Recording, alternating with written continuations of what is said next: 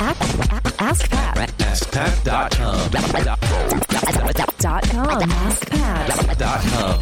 What's up, everybody? Pat Flynn here, and welcome to episode 645 of Ask Pat. Thank you so much for joining me today. As always, I'm here to help you by answering your online business questions 5 days a week. We have a good question today from Winnie, but before we get to that, I do want to thank today's sponsor, which is Design Crowd. So Design Crowd helps entrepreneurs and small businesses outsource or crowdsource custom graphics, logos, and web design from designers all around the world. So they have over 500,000 designers from over 100 different countries ready to help you with any creative and design projects you might have. So check out designcrowd.com. That's DESIGNCROWD.com to learn more and get started at designcrowd.com/askpat for a special VIP offer. Again, that's designcrowd.com/askpat. All right, here's today's question from Winnie. Hi, my name's Winnie Anderson. I have a podcast called Let's Talk Tech, and it's also at theletstalktechshow.com. My question is about your website and WordPress. So on your website, you have a page for your podcast, but then you also have a page for your blog. Can you share how you did that? Because in WordPress, you know very well that on the settings page, you designate just one page to have all of your posts shared on. So I would appreciate it if you could just share how you did that and explain it. Thanks a lot, Pat. Great show and great Ask Pat show. Bye.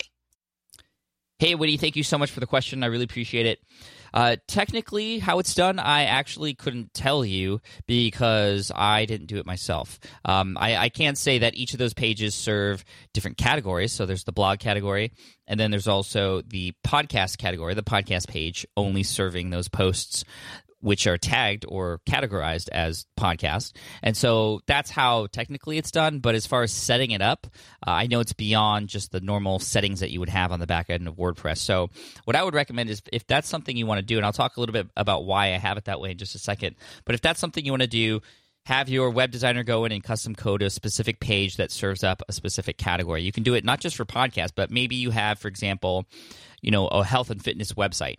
And on your health and fitness website, you have different categories of content such as health such as nutrition, weight loss, endurance, and mindset, 4 different things. You can have each of those be different categories. So then when you write posts, when you come out with podcast episodes, what have you, you select the category, and then you can create a page that then has just that category listed. An archive of posts, but it's just of that category. And that can help make it easier for those who are on your website to find what they're looking for, because people who are into endurance might not be into weight loss specifically. So that's why it's done. And then on my site, the blog and the podcast, those are 2 separate channels, and some people prefer one over the other, which is why I didn't want to really mix them up in that way.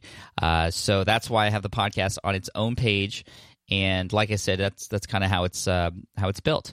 Now, if you don't have your own designer or somebody who is an expert with setting up your website on your team, I would actually recommend hiring somebody to do that. It should not take very long to make it happen. All they'd have to do is create a page, an archive page, which then serves only a particular category, and it shouldn't be too difficult to do. So you could go on Upwork.com. You can go through your network to see if there's anybody who would do that for you.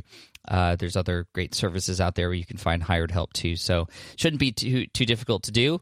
And that's why I do it, and that's how it's done. So Woody, great, short, sweet question. I appreciate it, and I wish you all the best. We're going to send you an Ask Pat t-shirt for having your question featured here on the show, as we always do. And for anybody else out there who has a question, hey, please keep asking. I love your questions, and I try to answer as many as I can here on the show. Just head on over to askpat.com. You can ask right there on that page. I also want to just leave you with a quote, as we always do at the end of every episode.